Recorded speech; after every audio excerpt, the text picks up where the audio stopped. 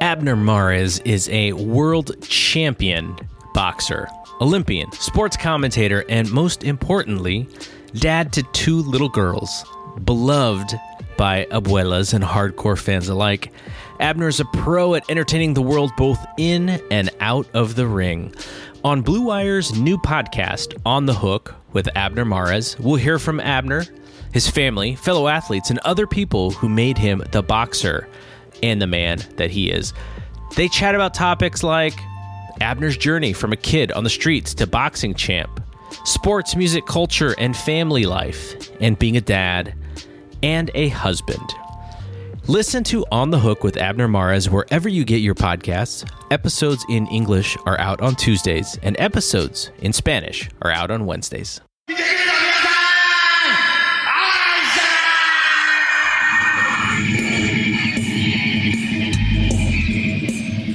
Fight Game Media presents the G1Cast with Justin Nipper and Carlos Toro.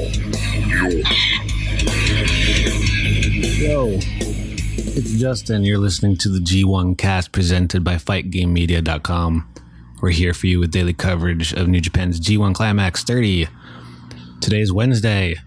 We just finished. You hear that? Oh, for crying out loud.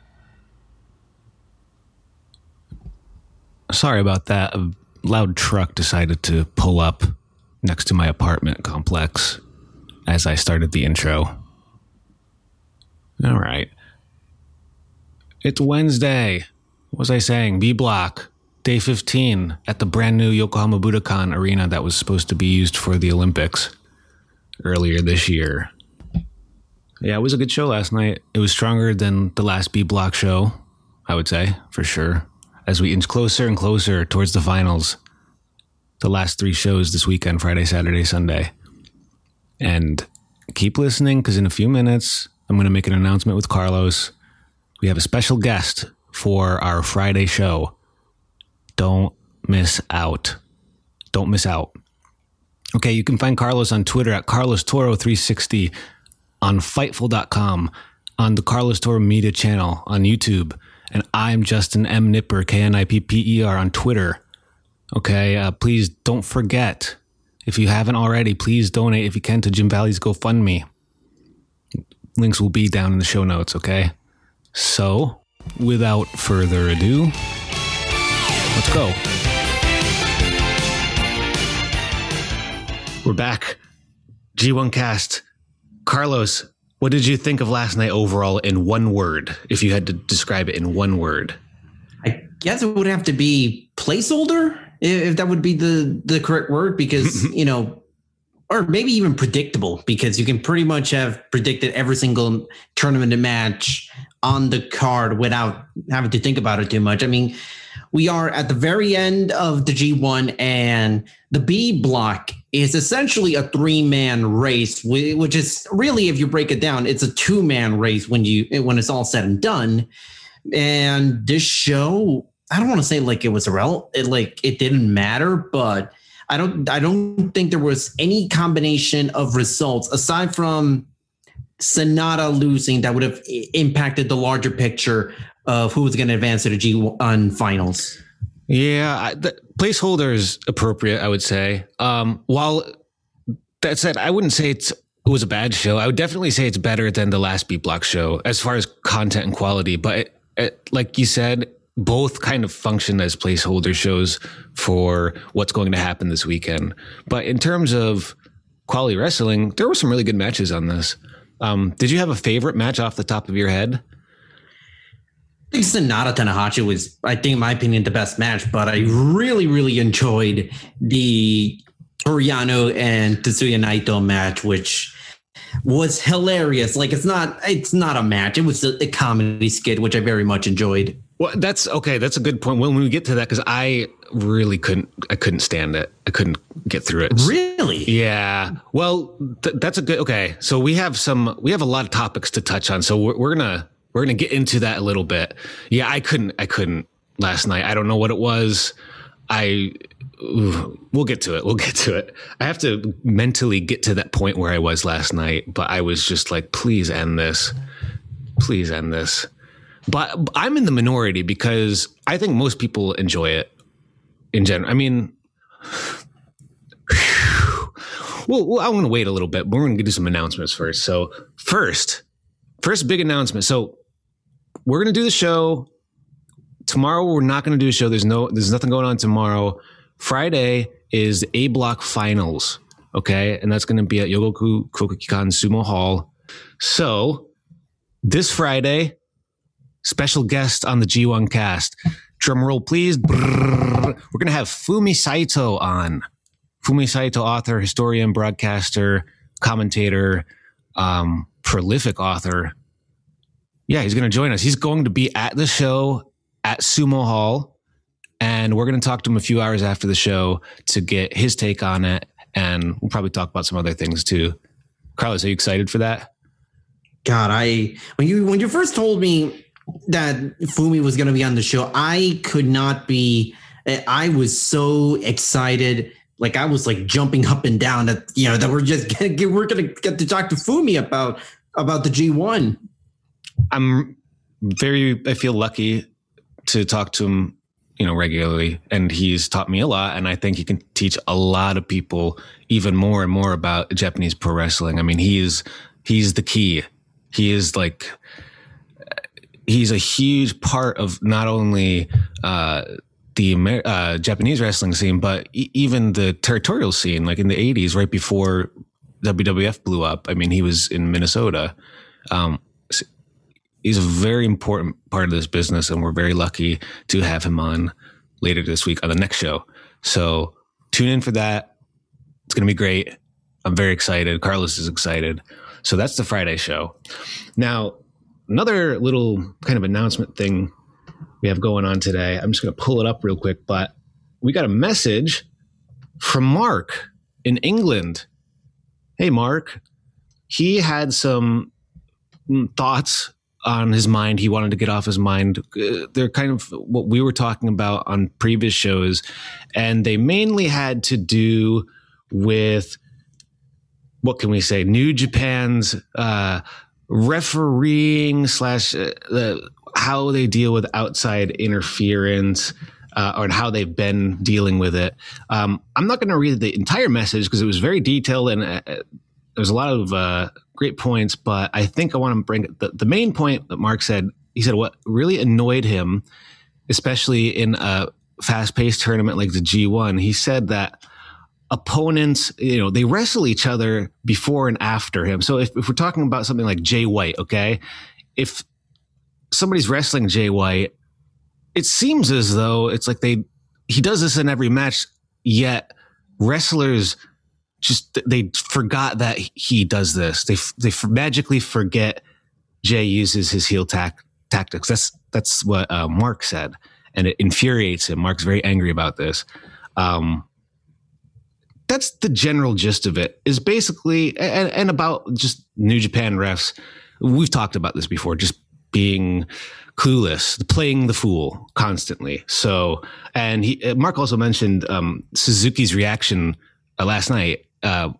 With the Jay White match, but like his reaction was how Mark felt and how I feel sometimes after some of these matches where there's just so much outside interference, and somehow Red Shoes or Marty Asami, they're just there to play a part instead of play a role. So Carlos, I sent you Mark's message as well. What's your take on all of this? That the opinions that we have shared throughout this entire G1 is not limited to just us. It really is a concern, one, with the New Japan refs being as clueless and as nonchalant about the rules and DQs as they are and historically have been. And I really agree with you on the whole topic of, wrestlers when they're going up against guys who are going to try to cheat, and they don't do nothing about it. Like I remember, like when I was reading that, I immediately thought of the Hiroki Goto Toriano match where Goto was given, I think it was a shirt or a towel, and they just threw it back at Toriano, hit a lariat, and then just pinned him right then and there. And a Goto match? Yeah. And I said right after the match, I said, if any wrestler who is in that position against Toru Yano from here on out does not do the exact same thing that Goto did at that match, then they're a complete idiot.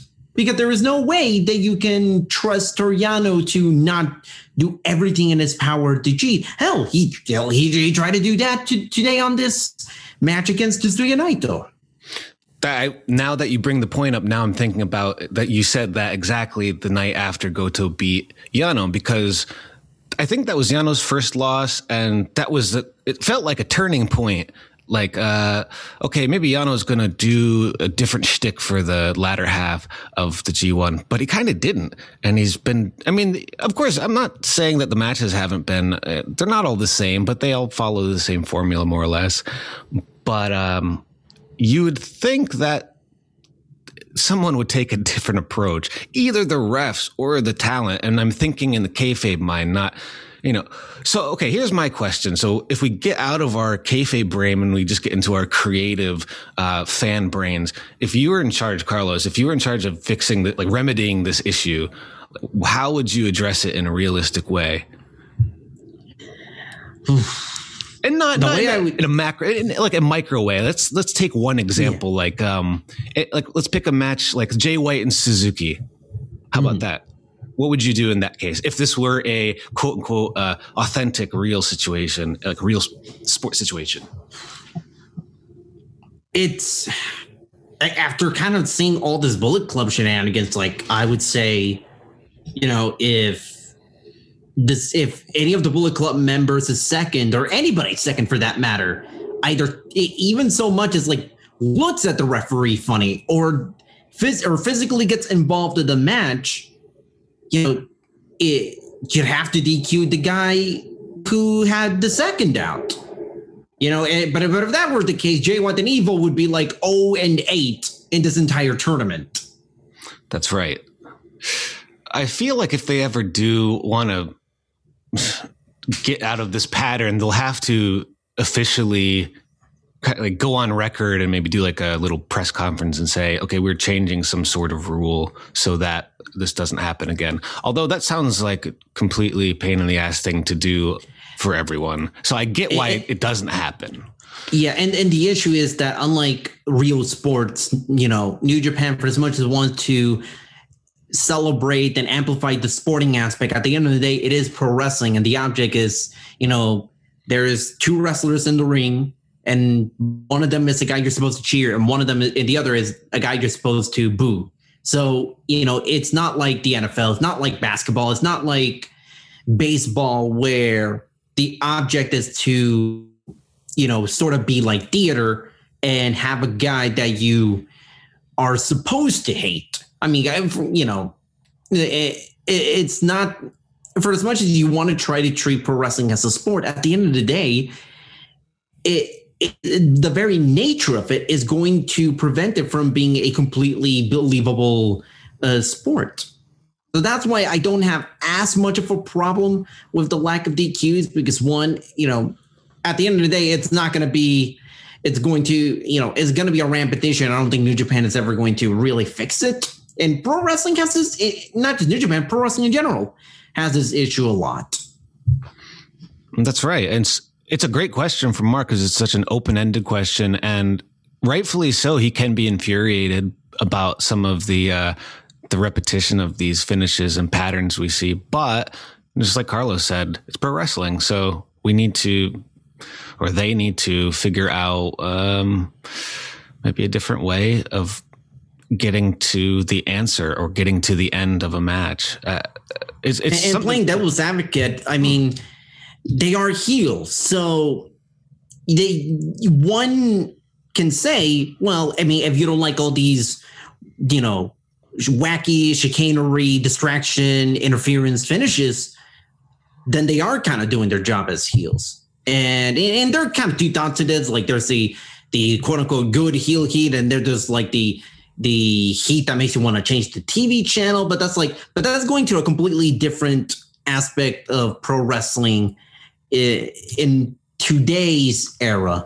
But they're going to keep doing it because at the end of the day, they are heels. And their job is to get you to hate them for the next match and eventually build up to whenever they have their comeuppance. It's actually a really good discussion. I feel like we should kind of always check back in to kind of see. I feel like even from the beginning of this G1 till right now, we are talking about it a lot. It is happening and it has been happening. But I have to say that I don't know if I'm numb to it, but for the Jay White stuff, I don't feel like it's egregious. I feel like Jay White and Gato, they do it when they need to and they don't linger. And sometimes when there's lingering in a match, that there's a lot of distraction where it's just so obvious that something is happening. And it's hard to suspend your disbelief when a guy's getting beat up and somehow the referee, of all the things in the arena, he doesn't notice that again and again and again. You know, we'll see what happens, but we'll keep the discussion going, I suppose. So thanks, Mark. If anybody has questions, just DM Carlos or I, and we'd love to talk about it on the air. Let's take a quick break from the G1Cast to talk about Indeed. Even though sports had a break, your business didn't. You have to keep moving, and that makes hiring more important than ever, and Indeed is here to help. Indeed.com is the #1 job site in the world because Indeed gets you the best people and fast. Unlike other sites, Indeed gives you full control and payment flexibility over your hiring. Plus, Indeed provides powerful tools to make your search that much easier, like sponsored jobs, which are shown to be 3.5 times more likely to result in a hire. Right now, Indeed is offering our listeners a free $75 credit to boost your job post, which means more quality candidates will see it, and fast. Try Indeed out with a free $75 credit at Indeed.com/BlueWire. This is their best offer available anywhere. Go right now, Indeed.com/BlueWire, and this offer is valid through the end of the year, December 31st. Terms and conditions apply. So from here, let's just jump right into the show. So Young Lions match, I don't have anything more to say than we've said in the past 2 weeks, except the only point I would say I came to a realization last night. I think after watching Yota, so by the way, Yota Tsuji beat Yuya Uemura in a really strong, emphatic fashion. He really cranked on that Boston Crab. But what I realized last night about Tsuji is between his hair and the way he throws his drop kick, the way he kind of walks to the ring, his spear and his football background, and his jumping body press that he started using recently, I think we could see maybe a new version of Bruiser Brody or Shinya Makabe, that kind of style, a big brawler, monster style. Am I off in saying that, or could you? I mean, I could see it. Put some a furry vest over him, and you got little Brody. I can see that. I mean, you know, Yota has a very unique look as far as size and the hair, which not many in New Japan have right now. And this is a damn good power wrestler. I mean, we've seen enough Yota Tsuji matches. You kind of see what, I don't know if it's fair to say like the Yota Tsuji formula or the pattern that he has at his matches, but some of the high spots that he does in almost every match are really, really good. I mean, he got the spear, does that giant swing that, you know, it's kind of like similar to what Cesaro used to do, and then transition it into a Boston Crab. That's like that he does really, really well. Because it's not like the usual Boston Crab where you're kind of like crouching almost like in a catcher's position in baseball. But no, like he puts it behind, like drives it on his opponent's back, and it puts the body at such a weird and and I would imagine very painful angle, and no option to submit. Yeah, it looked great, and it's when I saw the giant swing into the Boston Crab, I'm like, why hasn't anybody done this already? It seems so, like, I hadn't even thought of that, but it seems so simple and logical. And that's the kind of, when you combine that with his charisma he's gained, I mean, the guy is he's a stud. It's cool to see how great he's done over this tournament. And I'm really excited to see what's going on with him going forward. I feel like I'm repeating myself over and over with this, but once Friday, Saturday hits, then we'll have a better idea of what's going on. And Uemura looked great, but it wasn't his night. It was a short match. It was a great match for Tsuji, and that's that. And then we got to the B block action, and the first match was one of my favorite matches of the night, actually, because both Kenta and Yoshihashi, they were great in this, but in different ways. Kenta ended up, in the end, he beat Yoshihashi with game over submission. Carlos, what is your takeaway from this match? It was, it was a good match. I don't want to say like it's a bad match, but we're now at the problem with that I kind of had with the A block, yesterday, where we're kind of doing these matches at the lower end of the card that don't really mean anything. Like it's more just, momentum, I guess, for after the G1. I mean, the action here was good, but I wouldn't say anything was spectacular. The striking exchanges between these two were fun to watch. I loved towards the end of the match where Kenta and Yoshihashi were trading strikes back and forth, and then Kenta just drops Yoshihashi with like a couple of spinning back fists, which, I mean, if anybody knows me, I'm a sucker for the spinning back fist or the spinning back elbow, either of the two.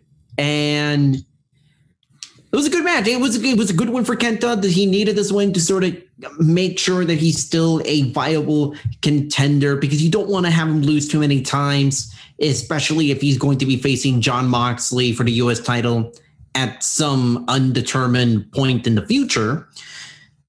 I don't really have much of a problem with this match other than lower end of the card, no stakes at all. So it is what it is. That's true. If you're not already invested in these guys, I can't say this is a must watch, but both of these guys in particular, for some reason, I really enjoyed watching. I can't say all their matches have been great, but I've really enjoyed watching them in each match from beginning to end.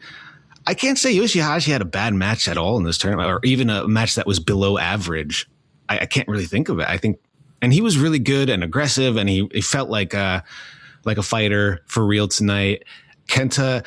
So we do have to talk about a little bit of this Kenta's new attitude, or this kind of this thing he has, this fixation with Yoshihashi's bow, which cracked me up so much when he got into the ring. I loved the smile that he had when he was holding it. I liked that, and I liked when he walked into the ring and it looked like he was about to get in Yoshihashi's face, but he stared down the bow. It was so disrespectful to Yoshihashi. I liked that. I liked the character stuff. I liked how hard they went. I was kind of sad to see Yoshihashi. Really, he didn't get one other win out of this, but hey, whatever. Yeah, like you said, if you're not already invested in either of the guys, nothing is going to happen that will affect what's going on this weekend. So yeah, like you said, it is what it is, but it wasn't bad. And good for Yoshihashi and Kenta for finding their niches in New Japan more so this year than last year, for sure. On to the next match. So the next match, was it Yano or was it the Zack Sabre Juice Robinson match? I can't recall. I think it was Juice Robinson Zack. Yeah, it's Zack Sabre Jr. versus Juice Robinson. Yeah. Okay, this match I thought was very good.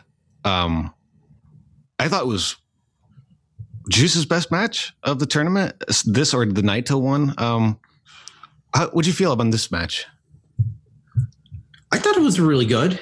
It was, kind of sort of more or less a story where Juice kind of had Sabre's number, at the very least, kind of was fully prepared for Sabre's technical submission style wrestling. And it was a nice little back and forth where you got Juice, his arm was being targeted throughout the match in the early going. And the idea of Sabre and his wrestling, it's so unique.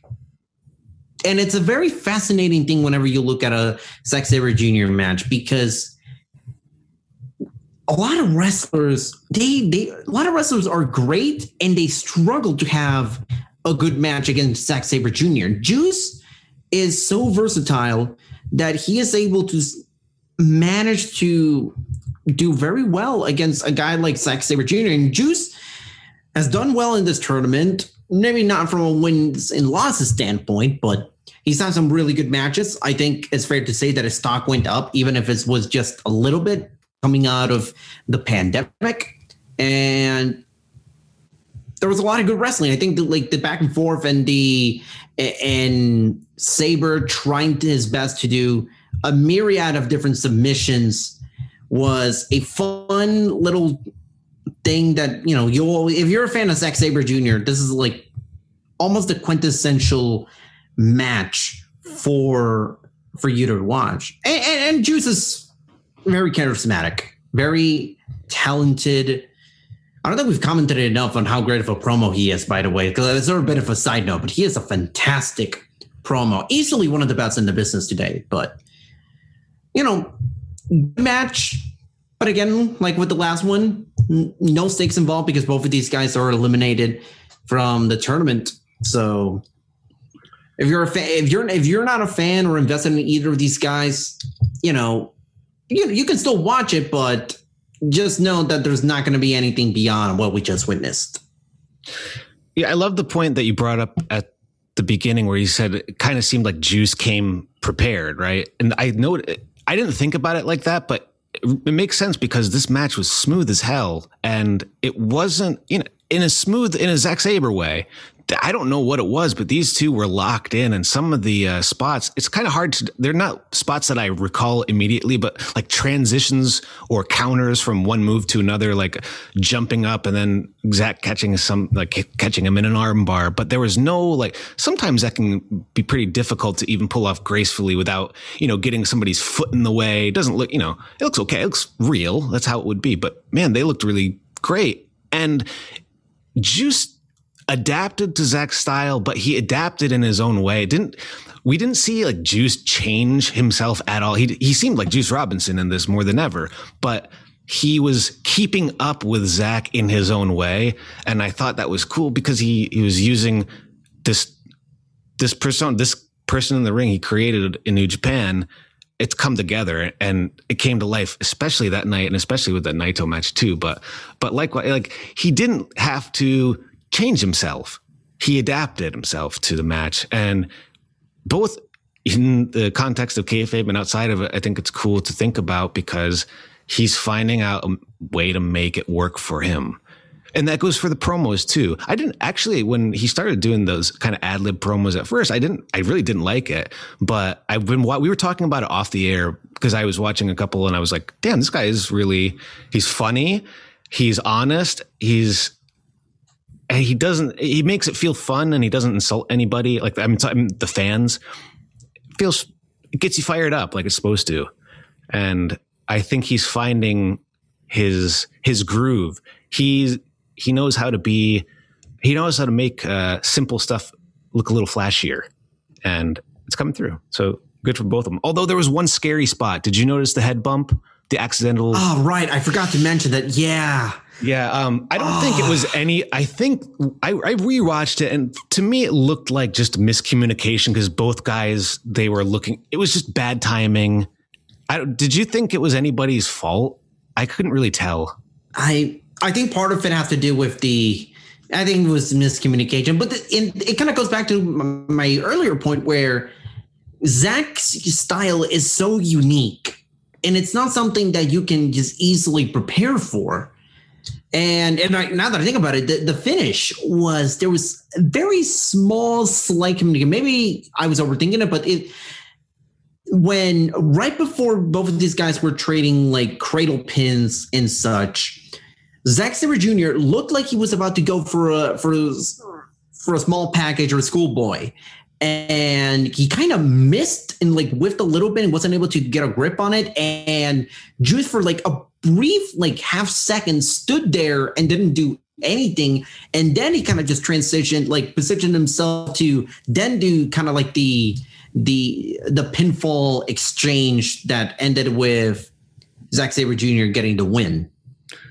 Yeah, it could have, I don't know exactly what happened, but they made it work. And it didn't feel like, sometimes that happens and then there's an awkward pause and they have to go back into it. This didn't feel like that. It was moving at such a pace where it didn't give us the time to process, what was going on. And it was smooth enough to kind of pull it off and gave us the payoff at the end. About the head bump, I mean, I don't know exactly what happened, but I would say that it's like, if you're going to do a more realistic style of wrestling, like what Zach's, I don't know Zach's training background. I'm sure of course has training, but like, and if you're really doing a triangle choke or an arm bar, no one would ever put their neck and head down like that and like hang like that's just what I would immediately do, not even thinking, would be to come up with juice, because you don't want to get slammed and break your neck. You want to stand up with him. That's just like my intuitive thinking. But so if they practice more techniques that are closer to reality, then it might help them protect themselves for real. So I think it could have happened. It depends. It's kind of like a scale where some matches, like a Yano match, is on one end of the scale where it's in fantasy, whereas Zack Sabre's match are on the other end of the scale where it's pushing more towards real submission grappling and modern MMA. So, but I'm not an expert on fights or anything. That's just my take. I don't want to come off. I don't want to come off as sanctimonious. Like I know, like, hey, Zack Sabre, do it. You're just, whatever. I'm just suggesting. I think it could be good because I think people would be protected more. They'll be safer. And if you're going to do realistic style, mimic the realistic style more, I suppose. That said, it was a great match. Zach got the pin with the European clutch. Juice, I loved Juice's reaction after this too. He looked really genuinely distraught and bummed out. And he said, "I love you" to everybody on the way back. And I think he is textbook white meat babyface right now. Yeah, man. But it's very charismatic, and his presentation is a little bit different from a traditional white meat babyface, which I think does help in the sense that it's not going to get monotonous or boring, or in a way that becomes obnoxious. A modern take on what we think of as the white meat babyface, adapted for Japan in 2020, more or less, something like that. Good for Juice. Good for Zach. I hope Zach's okay. He looked like he was okay, but yeah, that stuff's scary. Yeah, I don't like seeing it. It really kind of takes me out of the match. I don't know about you, but when something like that happens, it kind of, none of us want to see people actually get hurt. And I think that's why we like wrestling so much. I mean, that's one part that's good. It's like, oh, at the end of the day, I know that they're not breaking each other's necks. Actually, there's pain and it's physical, but no one wants to see someone get dropped on their head. I digress. How about you, Carlos? Do you get weirded out when you see those botched spots? A little bit, but I don't get weirded out so much if the guys can immediately wrestle and recover, because then, then it just becomes like a matter of, okay, then they're good, which is simple miscommunication. Because sometimes we look at certain spots and they look really, really dangerous, or they look like they're hurt a lot, but they either don't, or like the certain camera makes it out to be a lot worse than what we initially thought. So, and listen, hell, there's sometimes spots where they look pretty routine and we don't notice, but some guys get hurt like that. Whereas like on the more dangerous spots, both guys are relatively fine. That's a good point. Okay. Now the last three. Let's move on to the last three. Now let's talk Yano and Naito. Naito won. What was this? I loved it. I loved it.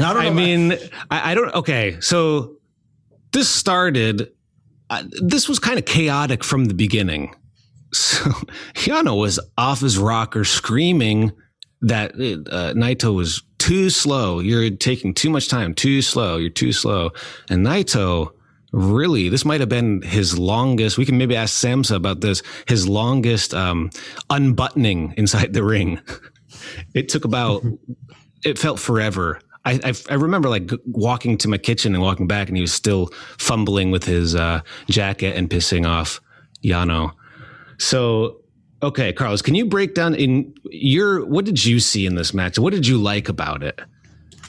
So, remember when I said that the best Yano matches are the ones where the opponent are willing and actively playing along to the Toru Yano stick? Yes. This one was that, but cranked up to an 11, where Naito was essentially trying to out Yano. Yes. And doing everything in his power to annoy Toru Yano to the absolute fullest extent. So he was annoying him with taking too long to unbutton the shirt. And then when Toru Yano, both these guys, they try to lock up, and both of them just kind of walk away when they're just about to make contact. And Yano was trying to look at it, and Naito's like, wait, what are you doing? And then Yano was just kind of confused at it all and just left the ring. And every time he tries to come back, and try to beat the count, Toru Yano would just be waiting there, like right in front of the ropes. And it was like very infuriating for Toru Yano. And in a way, we talk about comeuppance lately this week. And this was kind of like a way of comeuppance for Toru Yano. Because yes, he's lost matches, but they were either really quick or, it was just the guys, just suddenly picking up the win 1, 2, 3. But this was like a slow, methodical, like torture for Toru Yano, which is something that we hadn't seen throughout this tournament. Like Naito was even doing the, untying the corner padding before Yano did. And when Toru Yano kind of threw Naito off the rope, Naito, he didn't try to come back. He wasn't like selling anything. He literally just hid like almost under the ring and just confusing Toru Yano, because he didn't know where the hell he was. And Naito just kind of slowly made his way back into the ring, almost Pink Panther style, to try to do more Yano shenanigans. And we haven't even talked about the best part of the match, where Toru Yano brought out the athletic tape and he got Yota Tsuji involved, where he tied up both Yota Tsuji and Tetsuya Naito to the guardrail, which I thought to myself, like, oh no, we're gonna see Toru Yano Sonata all over again. And I'm like, I refuse to believe this is how Tetsuya Naito loses. And then Naito brings Yota Tsuji, gets him to not go over the guardrail, but to go through the small space in between like the guardrail rails, and then to beat the count, Tetsuya Naito brought Yota Tsuji into the ring, and then both of them did kind of like a double lariat of sorts. And I absolutely loved how Naito tried to tell Yota Tsuji, come on, let's do the LIJ pose. And Naito just kind of psychs him out and then power bombs Yota Tsuji onto Toru Yano. Like, this match was hilarious. Like, don't look for this match being like a classic or even like an actual good match. But this was just fun. And listen, and Naito, if you really think about it, some of the stuff that he does, it's very, very trollish in a sense. And he's a guy that in these types of matches, he just likes to have fun. And we all know Naito was going to get the win, but you know what? He made it damn entertaining, at least in my eyes. I did like the finish. I thought the Tsuji interference, the inadvertent, unintentional Tsuji interference was a good way to end it. I think I've just, in my life, and especially when it comes to some of these G1s, I think I've just had enough of Toru Yano in my life. Like, it's too dopey. Like, it's too dopey. I don't know. It's just, that's me. That's my Naito was really good in this. He was funny. This was, if you like Toru Yano, this was maybe one of his best matches, although I like the Kenta match quite a lot too. And Zach too. I still prefer the Kenta match a lot more. Yeah. Well, not a lot more, but I do think that it's still easily my number one. If you're a Yano fan, yeah, you got to check this out. If you're not, you can skip to the next match. But, we're about to get to the final, so that's just how it's going to be. But yeah, that was it. And then we had a break and went to the last three. That was the beginning of the last three matches. Then we had Goto, Hiroki Goto, and Evil. Evil is just on a tear. Yeah. I mean, this was one of the better Evil matches, and I credit that more to Goto because Goto, I think in a lot of people's eyes, I think it's fair to say, Justin, that Goto's it's an underrated worker. When you look at the entire New Japan roster, not a lot of people talk about Hiroki Goto as, one of the best workers or one of the best wrestlers, but he is a guy that it's kind of like a poor man's Ishii who can have a really good match with most of the guys on the roster. I mean, he was in the finals only 4 years ago with Kenny Omega. I mean, he was, he has, and tonight his match with Evil, I thought was really good. And I feel like they've had a couple matches before. I don't know if it was either G1 or on some of the bigger events, but for some reason they have good chemistry together. And Goto was really good in this. Evil was great, but he didn't do anything out of the ordinary. He was just kind of on, like he's been on.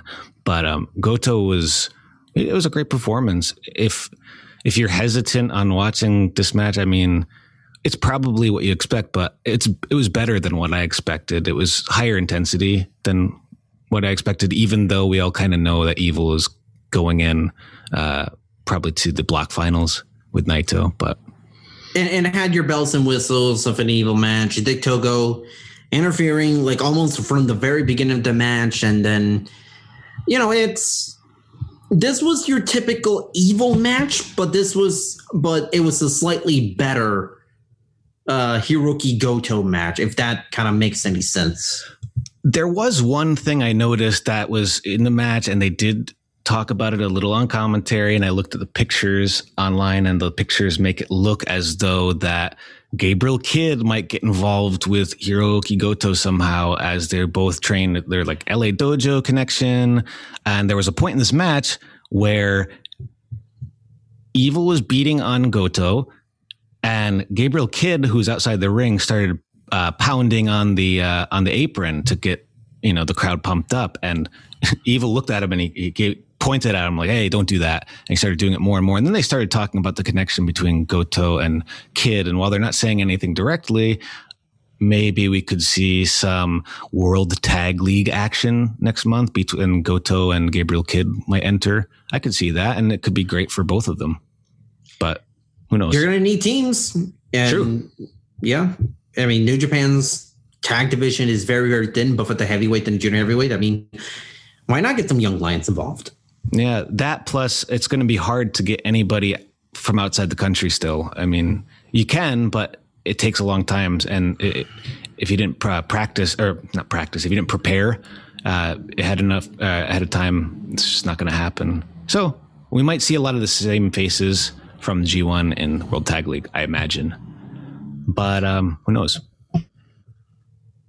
Yeah, and I think we mentioned Evil won, and yes, Evil is right now technically in the driver's seat to win the block, because Evil is just win and you're in, while the other two guys, Sonata and Naito, both need a win and the other guy to lose. All right, one more break before we get back to the G1Cast with Justin and Carlos. We're talking about Bet Online. You might not be at a game this year, but you can still be in on the action at Bet Online. Bet Online is going the extra mile to make sure you can get in on every possible chance to win this season. From game spreads and totals to team, player, and coaching props, Bet Online gives you more options to wager than anywhere else. You can get in on their season opening bonuses today and start off wagering on wins, division, and championship futures all day, every day. Head to BetOnline today and take advantage of all the great sign-up bonuses. Don't forget to use promo code BlueWire at betonline.ag. That's Blue Wire, all in one word. BetOnline, your online sportsbook experts. That's exciting, though, because of what happened in the next match. So we could just move to it right now. Sanada defeated Hiroshi Tanahashi in... this was maybe Tanahashi's second best match of the G1 behind Naito's on the first night. This was great. This was quite long, too. They went 26, 27 minutes. I felt like it was going long from the beginning, too. This, I noticed, I was scrolling through Twitter, and the Japanese... kind of fans and pundits really enjoyed this match. This was especially towards the end where there's a lot of adjectives like beautiful and graceful were thrown around a lot. So we were talking a little bit before about how you like this the best too on the card. What did you think about this and going forward with Sanada and Naito? Kind of makes a interesting story, doesn't it? Yeah, and going into the match, there's a lot of great moments in this match. I love Sanada getting the trying to go for a Paradise Lock onto Tanahashi, which I don't think I've ever seen Tanahashi in the Paradise Lock before. And I thought, like, man, that would have been an interesting visual.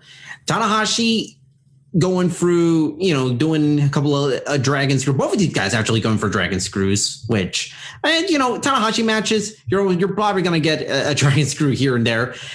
The high fly flow, the Tanahashi hit on Sanada. My God, that was fantastic. Would you say it was maybe arguably the best high fly flow in this G1? The one in the ring or the plancha high fly flow to the floor? The plancha high fly flow. Oh, yeah. I noticed that too. I have to go back and look, but I remember being worried a little bit. Like there was a narrow space and they kind of landed. I mean, it was perfect more or less, but it was in between. It's always a crapshoot, I feel like. Especially if it's this is a new venue. So they're at Yokohama Budokan. This is like one of the first shows, and it was supposed to be used for the Olympics. So it's kind of like he probably didn't know exactly where he might land because it's a new arena. The guardrails are maybe closer. I don't know, but he's Tanahashi. He did it. Yeah. Yeah. This really felt like in the vein of the Naito match. It was just perfect pro wrestling in a lot of ways. And Sanada, man, this guy can jump so freaking high with those leapfrogs. I don't know how he does it. He could dunk, I think. I think he could dunk. It's amazing. He's arguably, I think you can make a strong case that he's the best athlete in New Japan right now. Yeah, just as a pure athlete. I mean, he's like a kind of Seth Rollins. Like he probably can go for an hour. You know what I mean? Like about the quality and all the other essentials about being a wrestler. I'm not talking about that. Just in terms of like athletic ability between like conditioning and probably raw talent he had and he's born with. I mean, he does pretty much everything. And he had the crowd going. That crowd really wanted Sanada to win. That was the story. It seemed like it was a Sanada chant the whole time. So Sanada, I don't know his popularity here, but in Japan, always around this time, he might have his chance, and we'll see what happens. But I can't really see him picking up a win over Naito. Could you? I couldn't. I mean, he technically already did, but as far as a title match, right. Oh my God, yeah, I forgot about that. That's Naito's but that was loss. But it was a non-title match, so I think the important question: can he beat him in an actual title match? So, that kind of remains to be seen, but.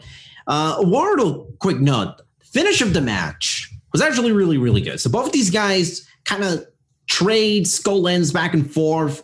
Every time they do, Sanada is in one of these skull end, trades throughout this G1 is always a really fun visual. Tanahashi go for a high fly flow, and Sanada turned it into almost like a TKO. If I recall correctly. And then he gets 2 consecutive moonsaults, which they've really been putting the moonsault over in this G1. So curious to see if he does this against Evil on Saturday? I think all these little, like the finishing sequences to some of these, the more important matches, especially like this, I feel like there are always callbacks, the move callbacks from match to match. So if you can remember certain sequences or certain times, certain things happened or worked or didn't work, they tried it in this match, but they're trying it in this match. It doesn't work. I know it's vague, but it's often the case. So I don't think we're overthinking. I think it's just a different style of wrestling where you have to think a lot because it's based on what goes on in the ring and not other BS outside the ring. That's the difference. And not to mention that there was a lot of drama, especially at the very end, because they were very close to the 30-minute time limit. They were at around 28 and a half minutes. So they were like 90 seconds from the match ending in a time limit draw, which would have eliminated Sonata from the tournament altogether, if I recall correctly. Unless actually, no, I don't think it would have eliminated him outright, but he would have needed additional help. Yeah. Yeah. The last few minutes of this were great. I would say this is Sonata's best match all year. I can't think of a better match he's had off the top of my head. This was very good, but I imagine him and Naito are going to tear it down. It seems like a lot of this week we've seen some serious, some wrestlers really kind of kick it into full gear for sure. It's kind of like Okada. I think Okada immediately. It's like, wow, he was really kind of playing Roger Federer right now, just kind of not really trying. No, that's not it. He's trying, but he's showing that he doesn't have to go 100%. He's showing that he can deliver a quality match at 70%, which is really smart because if you want to have a balls out great match, you can't go 1,000% all the time. It's just not going to happen. So I digress. And that's the show. So Carlos, can you break down the finals for this Friday? We got a big show on Friday. Yep. So it's going to be the first of 3 shows at Sumo Hall. So it's going to be Friday, Saturday, and Sunday. Friday is going to be Yota Tsuji versus Gabriel Kidd. Then we go into the A block matches, the ones that do not matter. Jeff Cobb versus Yujiro Takahashi, Shingo Takagi versus Minoru Suzuki. And then the second half of the show, it's going to be the 3 matches that will decide what will be the A block representative in the final. So it starts off with Kazuchika Okada versus Will Ospreay. Both of these guys need a win and for Kota Ibushi and Jay White to lose. But in the case of Okada, if he wins and the other 2 guys lose, then he wins the block outright. But if Ospreay wins and then Ibushi and Jay White loses, then we have a 3-way tie, and New Japan has not said what the final tiebreaker would be, although I would venture, I would guess that it would probably be like a 3-way match on Sunday. And then you have Kota Ibushi versus Taichi, whereas Ibushi needs a win and a Jay White loss to win the A block. And then lastly, Tomohiro Ishii versus Jay White, where Jay White can win the A block outright with just a win. So it's a win and you're in type of situation for Jay White. If Jay White doesn't win, is he out or is he still in?